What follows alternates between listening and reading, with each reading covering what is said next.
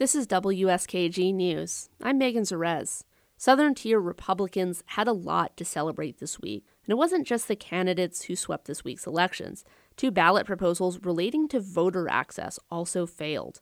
The proposed amendments had staunch opposition from state and county Republicans. Ballot Proposal 3 would have allowed voters to register for the polls as late as Election Day, and Proposal 4 would have made it possible for voters to request an absentee ballot without having to disclose a reason why they can't come to the polls in person. But neither of those amendments passed. Binghamton University political science professor John Krasno says New York is unique among other Democratic majority states in keeping those additional voting restrictions.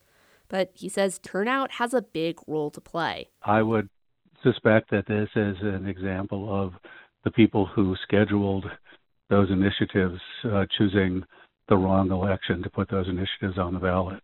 This was an election where you didn't have the strongest Democratic turnout.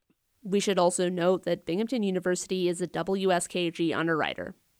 Another factor in the election was a huge Republican ad campaign against the ballot measures. The main message: the 2 voter access amendments would invite voter fraud. Bijoy Datta is the Republican Party chair for Broome County.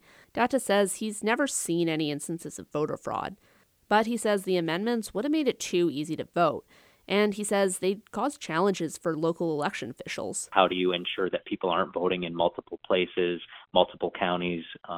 And again, I'm certainly no conspiracy theorist, but it takes a lot of operations to execute an election each year. Allison Twang works with Binghamton University's Nonpartisan Center for Civic Engagement, which runs an on-campus polling place.